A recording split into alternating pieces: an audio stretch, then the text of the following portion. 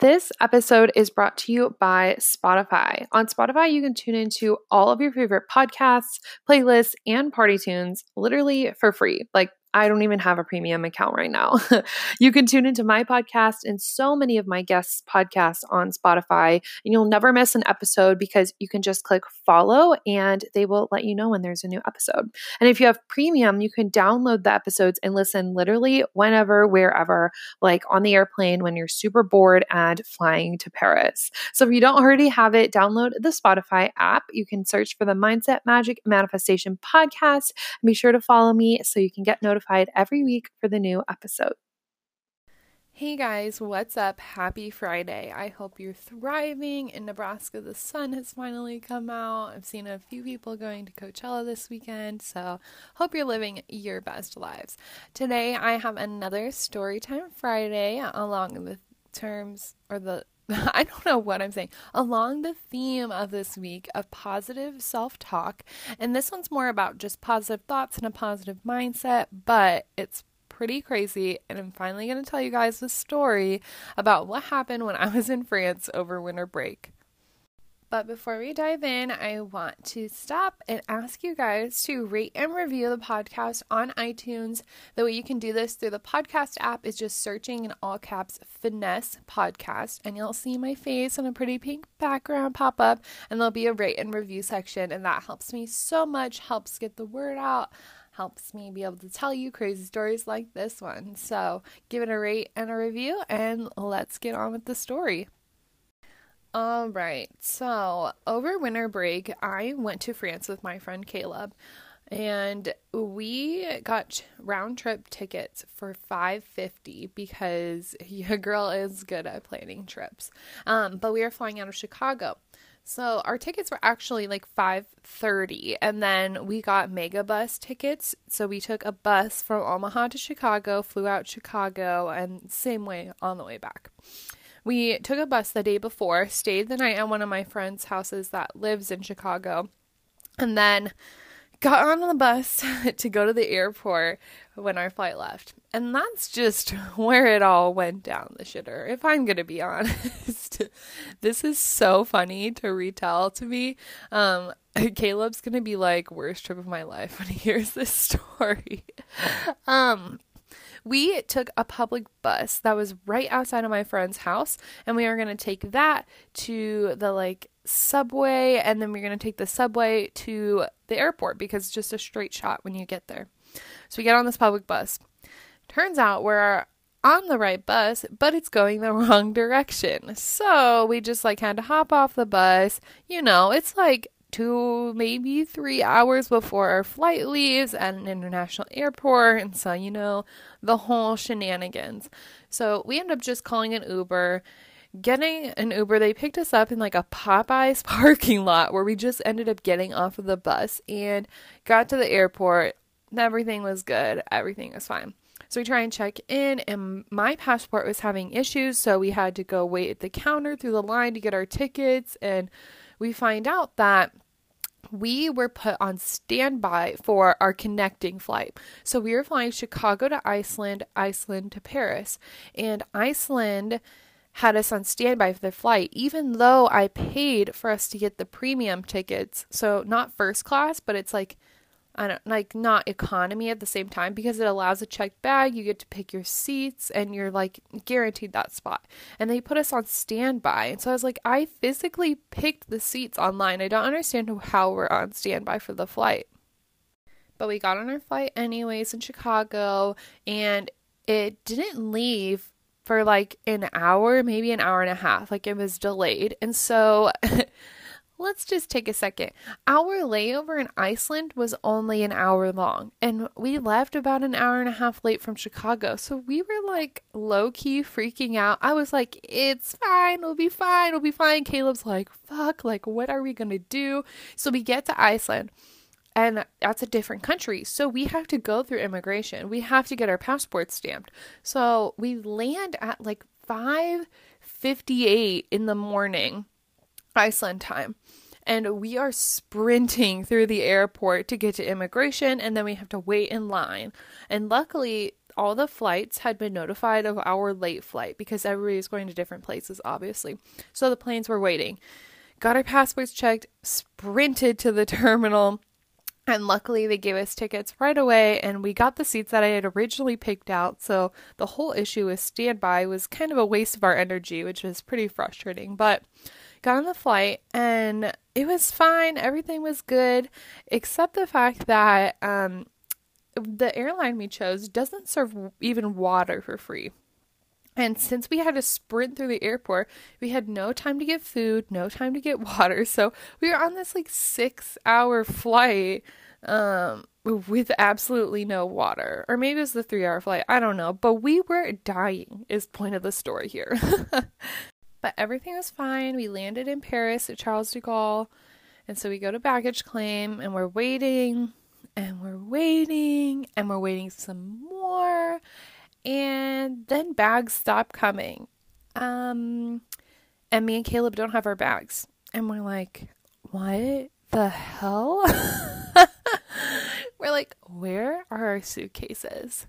And Caleb's like stressing out and he's like, I had a feeling this was gonna happen. And I was like, it's fine, was basically my motto the whole trip. I was like, it's fine, we'll figure it out. And there's like a big group of people who also have lost their suitcases. And if you've never lost a suitcase at the airport, they do put on your plane ticket where you can go in case you have a baggage issue. So we like all go to this area. We're filling out baggage claim. Nobody knows where their suitcases are, and we're told that we'll have them by tomorrow night at the latest. So when we get to France, we're only staying in Paris for one night, and then we were going to Angers, where I studied abroad, to visit my French sister. So even if it came tomorrow night, we weren't going to be in Paris to pick up the bags or have them delivered. So we're like, whatever, let's put in the information, let's go find food and get some freaking water. We get water bottles and baguettes, and we just like walk to our hostel, check in, sit down, and we're just like, what the fuck do we do? For the rest of the night, we just kind of walked around town, got some food, a little bit of sightseeing, but not on purpose, just because we ended up running into monuments and got subway tickets and all the good stuff, you know. So we wake up in the morning and we start calling the airport. We're calling the airline. We're trying to figure out where our bags are. And my bag's been found. It was in Iceland still. It hadn't been transferred with our flight, even though after we got on the plane, which had been waiting, we had to wait another like 45 minutes, and we assumed this was because they were transferring bags. Apparently not. My bag was still in Iceland, and Caleb's bag was still missing. Like, they didn't even know where it was. It wasn't even located in Iceland. So, of course, he was pissed. I was like, okay, well, at least they found one of them. That means the other one can't be far. It'll be fine. And they tell me that they can't deliver it to the hostel that day because it has to be flown from Iceland to Paris on the next flight. And I was like, all right, well, I'm going to be in Angers, so you guys have to send it to Angers, which delayed it another 2 days. So basically I went, I think 5 days without my suitcase. And when it was in Angers, when it's in Angers, they wouldn't even deliver it to me. I had to go pick it up. It was ridiculous. And the place where you had to pick up your bags wasn't in downtown Angers, of course. It was like in bumfuck nowhere. We had to take a bus, so it was like a 45-minute ride to get there. And when we got there, my suitcase was broken. It had been wrapped up because they couldn't close it because the locks were broken. 3 wheels were missing. It was just a mess. But I was so happy to have my luggage, and I was just super relieved that I was actually taking it home with me that day. Thank goodness. And I felt bad because Caleb still didn't have his. He was really frustrated. We had been wearing the same outfits 5 days in a row, which is pretty gross. Actually, I could steal some of my French sister's clothes, which was nice. And we did a little shop. We really didn't shop that much, actually, now that I think about it. But yeah, so I got my suitcase, and they didn't find Caleb's until 2 days after that. It was in Iceland. Who knows how they couldn't locate that. But then they shipped it over to Paris, sent it to Angers, and he got his suitcase the day before we were leaving Angers, a full week after we arrived in France. So we stayed in Angers for a week and then went back to Paris the last 4 days. So we got it the last day. And luckily we had it when we got back to Paris. Everything was all good. Changes of outfits. We could actually go out and not feel disgusting. So we fixed our baggage situation. However, that was not the only thing that happened while we were there. The price of our hostel almost doubled without us knowing because we couldn't pay for it online. The rates go up and down daily, so they make you wait till you get there. So those prices almost doubled. Finding food was nearly impossible, which was always a frustrating task.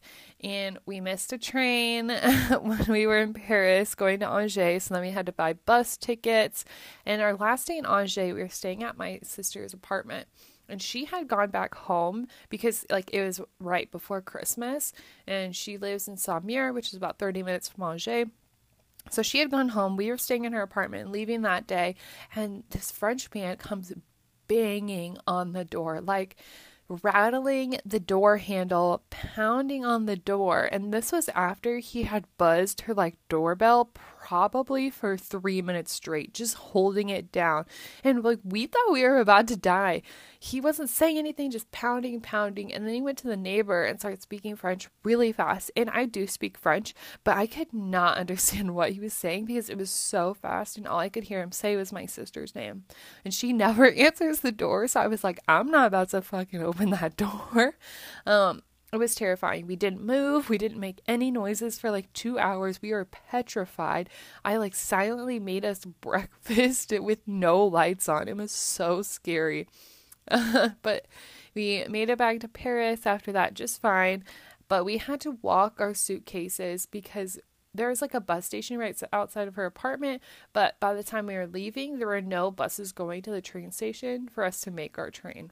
So we had to walk 40 minutes with our suitcases that we finally had to this train station. And then right as we get there, our train is arriving. And so we're trying to find our cars. Me and Caleb have separate seats, different cars, and they weren't in order by number. They were out of order. So it'd be 7, 8, and then on the left it'd be 1 through 6, and then on the other side it would be 15 to 12, but backwards. It was just so confusing, and I literally almost didn't even get on the train. And then I had to go upstairs, and I was sweating, dragging this giant suitcase and my 2 bags around the train. Just a hot mess, let me tell you. So the last few days of our trip were fine. We had clothes, we had food, we were at our hostel. It was all okay. We got to the airport the day we were leaving in time enough to get on our flight. It did get delayed about 30 minutes, so when we got to Iceland again, we had to sprint through the airport. I remember one of the times somebody was like, I'm sorry, my flight leaves at 6:15. This was on the way there. They're like, my flight leaves at 6:15. Can we go ahead of you at immigration? I was like, our flight leaves at 6:01, and it was 6 a.m. And they were like, oh my God, I'm so sorry. It was so funny. This trip was such a hot mess. So we went to the airport at Iceland. We got to Chicago. Everything is okay. Stayed at my friend's. And the next day we go to the stop where the Megabus picks us up because that's how we were getting home. And the Megabus takes a couple stops on the way back to Omaha, and it was blizzarding that day. And so we made our first 2 stops, and then we get to Des Moines, and the bus literally breaks down in the middle of nowhere in Des Moines. So we had to sit there for 2 hours in Des Moines on this bus. There's 15 people at this point because a lot of people had gotten off. They were trying to figure out what to do, if we needed to transfer. So after 2.5 hours, they decide we need to switch buses. So they get it working enough to drive to the next station. And then we all switch to this bus. They were like, they're heating it up, so it'll be nice and warm when we switch over. It'll be perfect. We'll get going. We get on this bus. And not only is it a raggedy version of the bus we were on before, but it is not heated up. In fact, it has no heat at all. And outside, it was 1 degree Fahrenheit. I don't know if you guys know this, but I'm anemic, so I get cold very quickly. And I kid you not, for the next 4 hours of my life, I thought I was going to die because I was shivering so much. When we had to stop about every 30 minutes at gas stations so the driver could clear off the windshield because it was like ice snowing and they couldn't even see. So every gas station would get off, I would like go refill a hot cup of coffee so my hands would have something warm to hold on to.